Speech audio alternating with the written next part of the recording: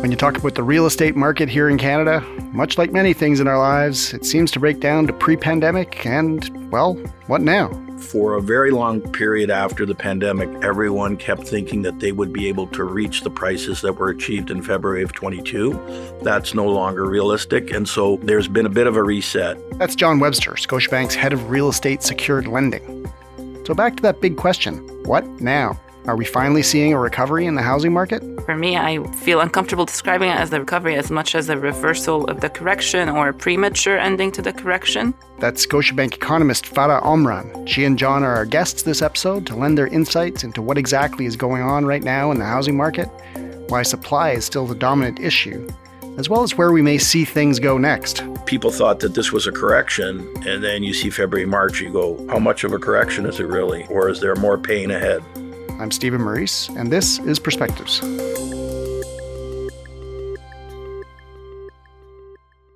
John, Farah, thanks as always for stopping by. I really appreciate you coming. Pleasure to be here, Stephen. Thanks for having me. Farah, we will start with you as usual. Can the current market be summed up in a single sentence? Is there a headline? You always ask for too much on these podcasts, but there's so much happening with the housing market right now and sending mixed signals that it's hard to sum up in one sentence. I wish I was witty enough to come up with a headline, but I am not.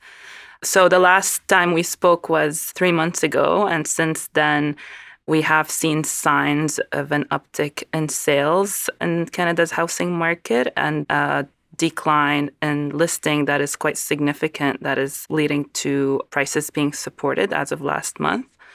But when we do zoom out and look at during and pre-pandemic levels, sales do continue to be below long-term averages, having normalized from their super high levels during the pandemic. And prices continue to be much above pre-pandemic levels, despite any declines that we've seen since February in 2022. Right. Farah's point's an important one. February and March, there was an uptick in terms of activity, but we're on historical lows year over year. Now, everyone has reverted to measuring housing activity pre-pandemic because the pandemic was so robust. So I think that's a good baseline for us to have the discussion today. Mm-hmm. Think about where we sit today compared to the pre-pandemic as opposed to those really outsized period of robust activity that took place during the pandemic.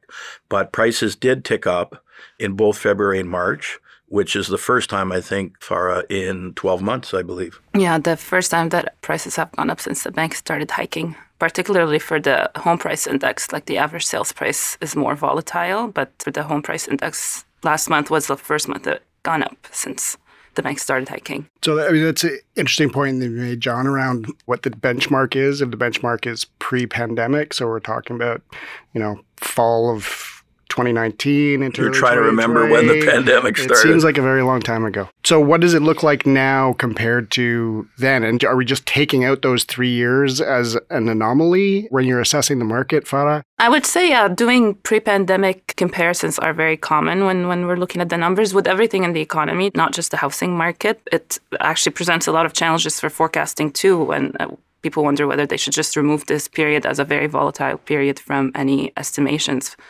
In terms of the housing market, I always do a pre-pandemic comparison because what we've seen over the last couple of years was not typical of the market. So sales have declined quite below their pandemic levels, but actually this last month, the level of sales for March was in line with what we've seen in 2018 and 2019. So that does point towards a bit of a normalization. Now, it can be argued whether in 2018 and 2019 that in itself was a normal, sustainable level of activity, but certainly compared to the pandemic, it is more sustainable and in line with more normal levels for sales. And in terms of prices, particularly the home price index, which, as we know, I think I've gone on a rant about this in a previous podcast. I prefer it Feel over... free to rant again. I prefer it over the average sales price measure because that one is too volatile and it's not really representative of movements in the market as much. But the home price index, my favorite 2 points of comparisons for that one is the peak levels, which were February 2022 when the bank started hiking, and then the pre-pandemic levels. So to peak levels, it's down around 15%, But to pre-pandemic levels, it's still 30% above them. So I think that's always very important to remember. And kind of the fuss of everything that is going on and the media attention and focus on what's happening right now. But prices are quite elevated still, and supply is not that strong either. Right.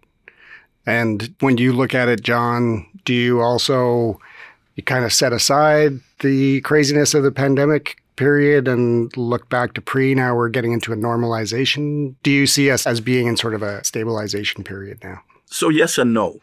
I think the supply-demand imbalance is something that is still a factor in the marketplace.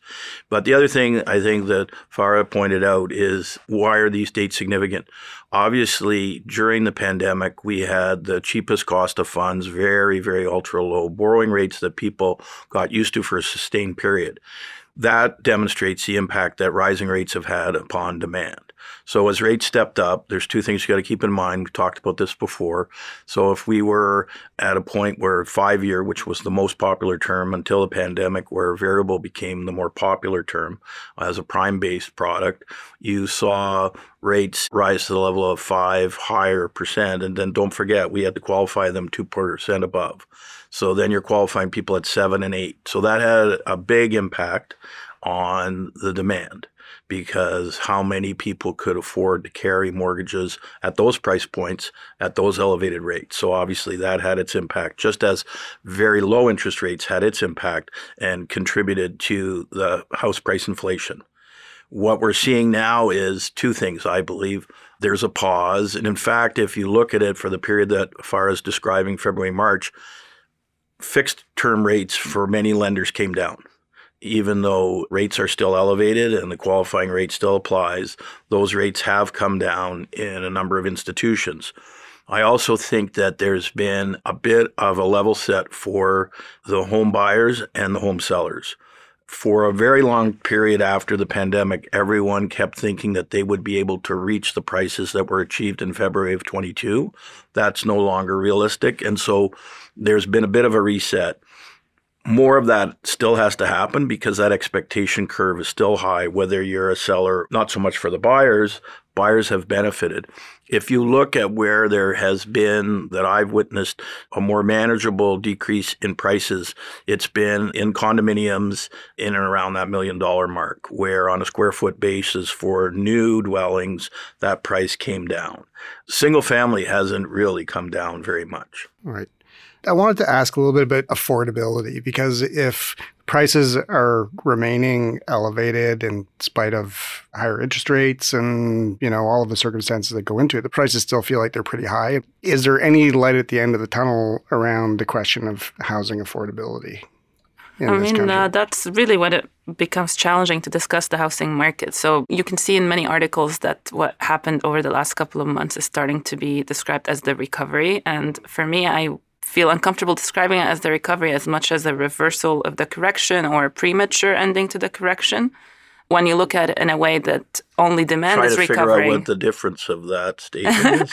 Well, it's just because when you have one side of the ledger recovering, which is demand, but not the other side, then you're really looking at a situation in which affordability is worsened, and whatever new balance that came to the market over the last few months in which it was correcting as we describe it, then we would look at a situation where that additional balance is now going to deteriorate again because supply is not recovering at the same rate that demand is, or not at all. Again, in the last 2 months, sales increased even though listings went down by quite significantly larger amounts, which shot up the sales to new listing ratio, which is the indicator that we look at to assess tightness in the market.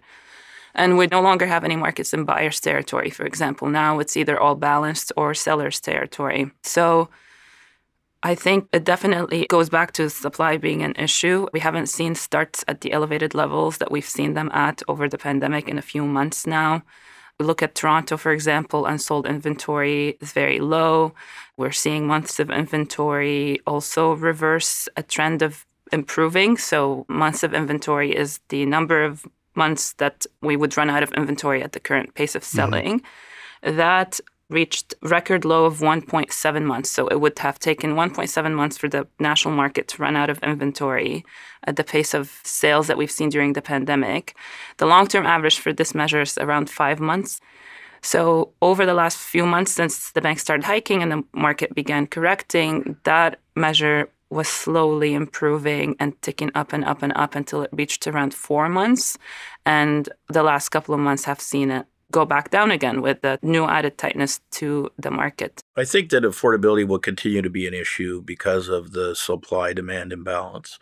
To answer your question, there has been, I don't know if I would say that there's light.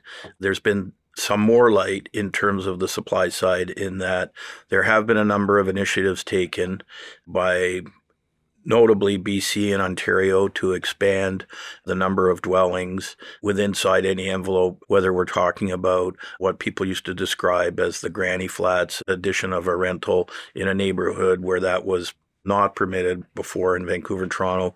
That's helped.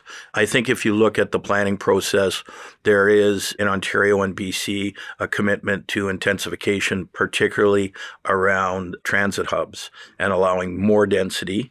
And so people from a planning point of view are getting more comfortable with that and realize that that's a direction that we have to build up. Where there is that transportation infrastructure available, we have to maximize density. I think you've seen some controversy, particularly in Ontario, where the province has intervened directly and said, we like the plan, for example, in the region of Waterloo for intensity, but we want you to release more farmland. And so that's become somewhat controversial from an environmental perspective, but there's a push for new homes to allow more development where that had been precluded before. And there is some lift. The federal government has announced this fund, which is available to municipalities that can demonstrate that they've sped up the approval process and they're adding more density. Now, a lot of the municipalities that want to benefit don't know how to access the funds.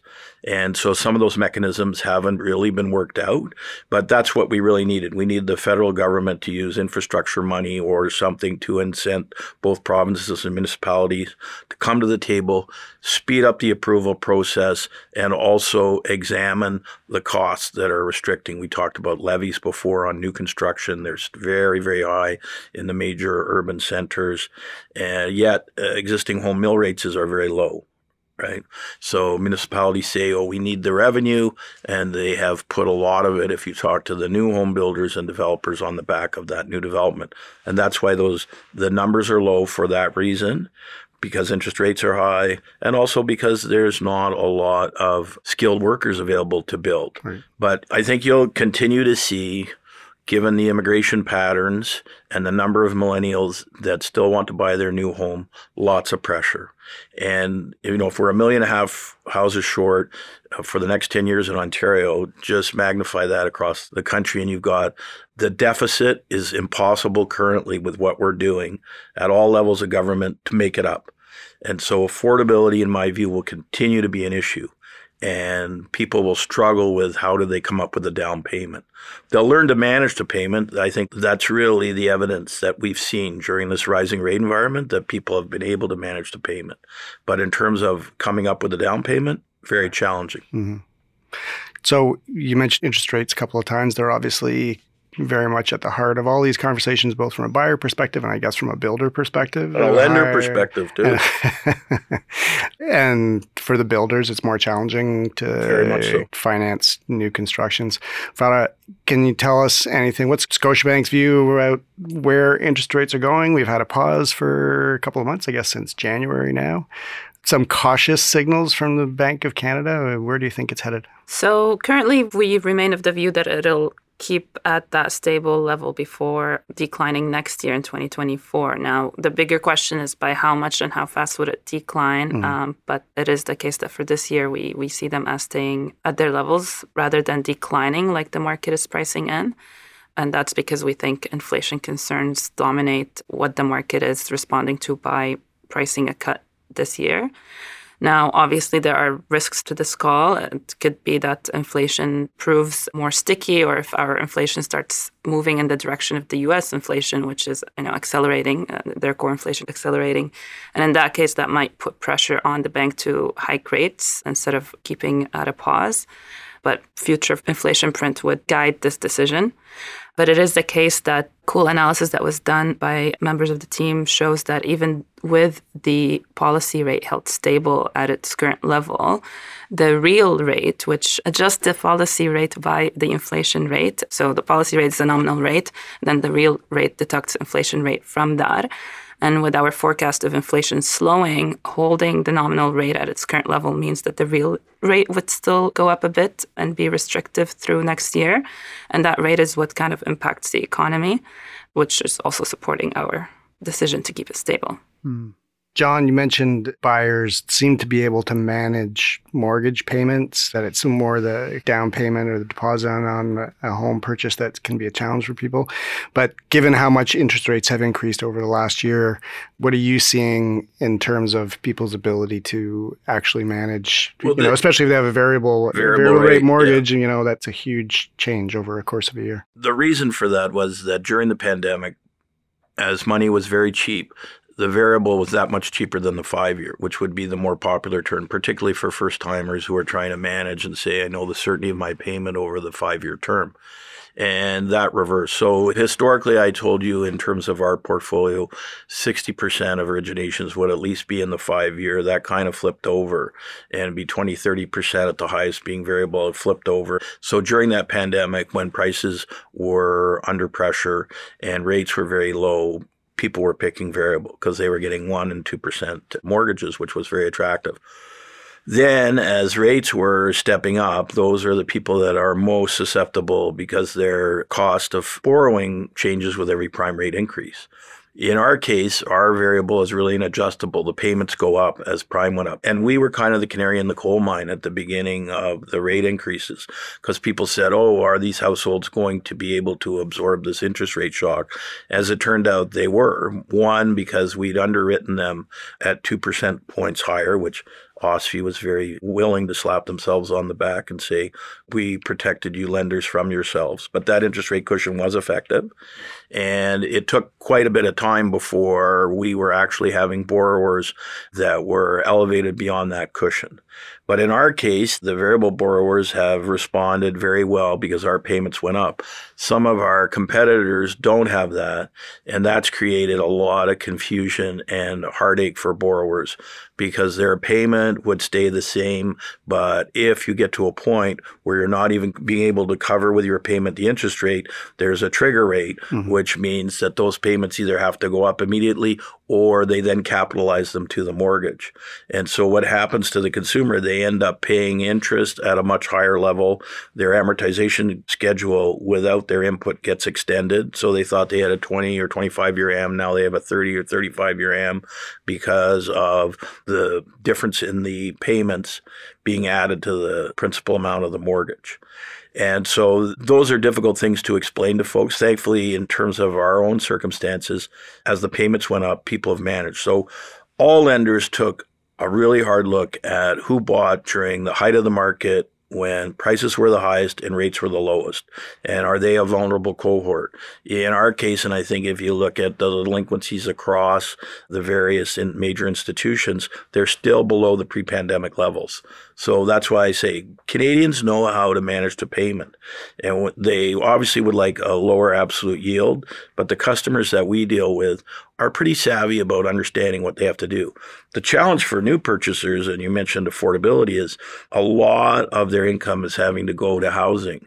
And so they don't have a lot of discretionary income after that. And so that's particularly challenging with these high levels of both interest rate and prices. And I think that's a very important point that Farah made, is that people thought that this was a correction, and then you see February, March, you go, how much of a correction is it really? Or is there more pain ahead? Yeah, and I mean, even with the decline in prices that we've seen since February, it hasn't really had much of an impact on affordability itself because it's been accompanied by increase in borrowing rates that has really offset any improvements to affordability. So the question is now, what happened to prices as rates stabilize and potentially decline? If prices continue on their correction path. And if the market ignores this last month's uptick, the housing market, I would say, is a very emotional one. So it's one where if participants see that prices went up this last month, that in itself can just trigger a reaction of people wanting to join in before prices go back up even more. And that in itself just triggers a rally. But if markets ignore the signal and the buyers continue to demand more reasonable prices, I would say, or prices that reflect what's been happening in the market over the last few months, then when rates go back down, then we can look at a situation where affordability might potentially improve a bit and would release a bunch of pent-up demand, as John alluded to earlier, with immigration and population growth. But if markets do see what happened this past month as a dip and want to join in the market before it goes back up, then you're just looking at a situation in which affordability has been deteriorating and will continue to deteriorate into the future. Yeah, people speculated that there was too many investors in the market. And then look at what's taken place since rates went up, and that discourages a lot of investors because obviously they're having to reach into their pocket because the rent won't carry the mortgage. So the housing market is all connective tissue.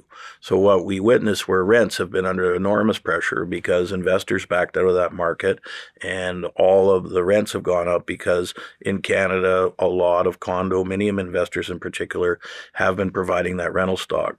When rates went up and that went away and buying went down, then that put huge pressure on both new condominiums and those that were older, because there is a difference in terms of selling prices on a square foot basis, but not that big a delta on rental prices. So those rental prices are under pressure. We still don't have a lot of rental built stock that's proceeding. And so there's a gap there. In terms of speculation around that there was too much investment activity by whether it be foreigners, whomever in the housing market, everyone predicted, oh, you'll see all these defaults and that'll add to the supply. So all these units will come on. Well, never happened. So these forced sales by lenders, not happening. Forced sales by investors, not very much, right? And so I think all of that in the media was exaggerated, and we'll be back here in another 4 months or in another 8 months talking about supply and demand. Right. From a demand point of view, the federal government has now come out with, well, they announced it last year, but the first home savings account, yet another way that people can save money for a down payment and so on. Does that exacerbate a demand problem by making it somewhat easier for people to potentially get into the market? I would say any demand-focused measure would exacerbate the problem in this situation. But even then, even the measure announced by the federal government, it's so small relative to where home prices are that it really, I don't see it making much of a difference for buyers. Like, it's not going to be the thing that makes the difference between being able to afford and not afford.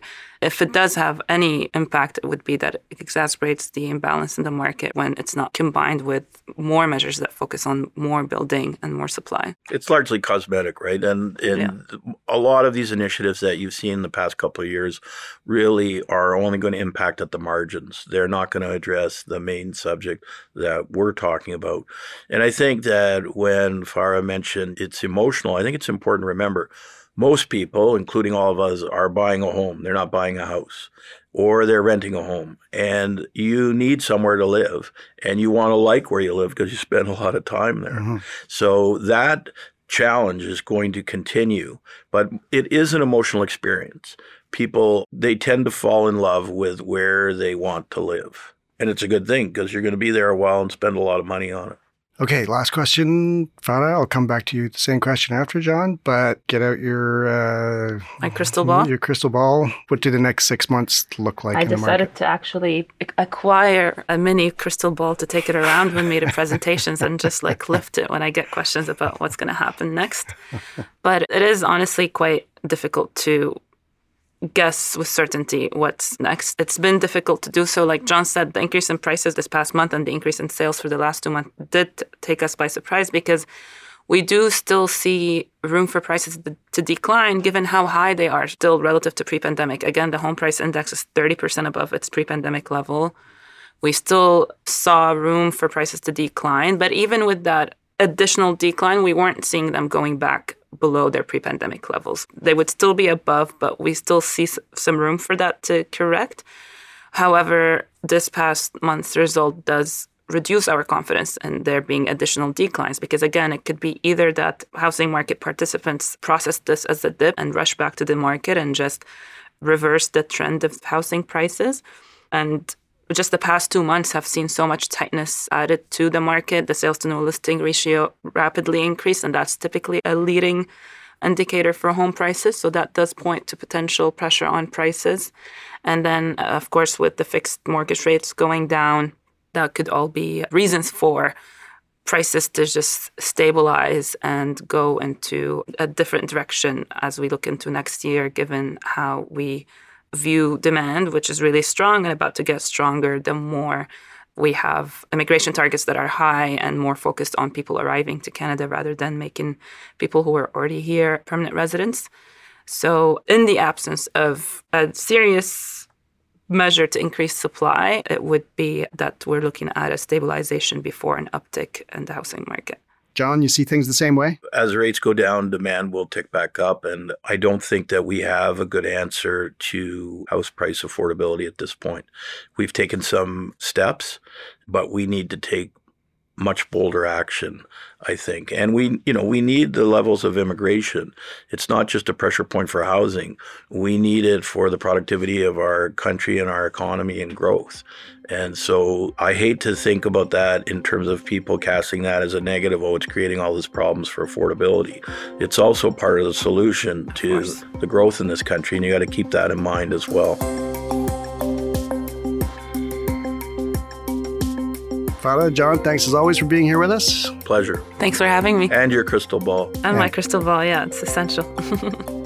I've been speaking with Scotiabank economist Farah Omran and John Webster, Scotiabank's head of real estate secured lending. The Perspectives podcast is made by me, Stephen Maurice, Armina Ligaya, and our producer Andrew Norton, who knows that home is where you hang your headphones. For a transcript of this episode, visit our website, scotiabank.com/perspectives. We'll see you next time.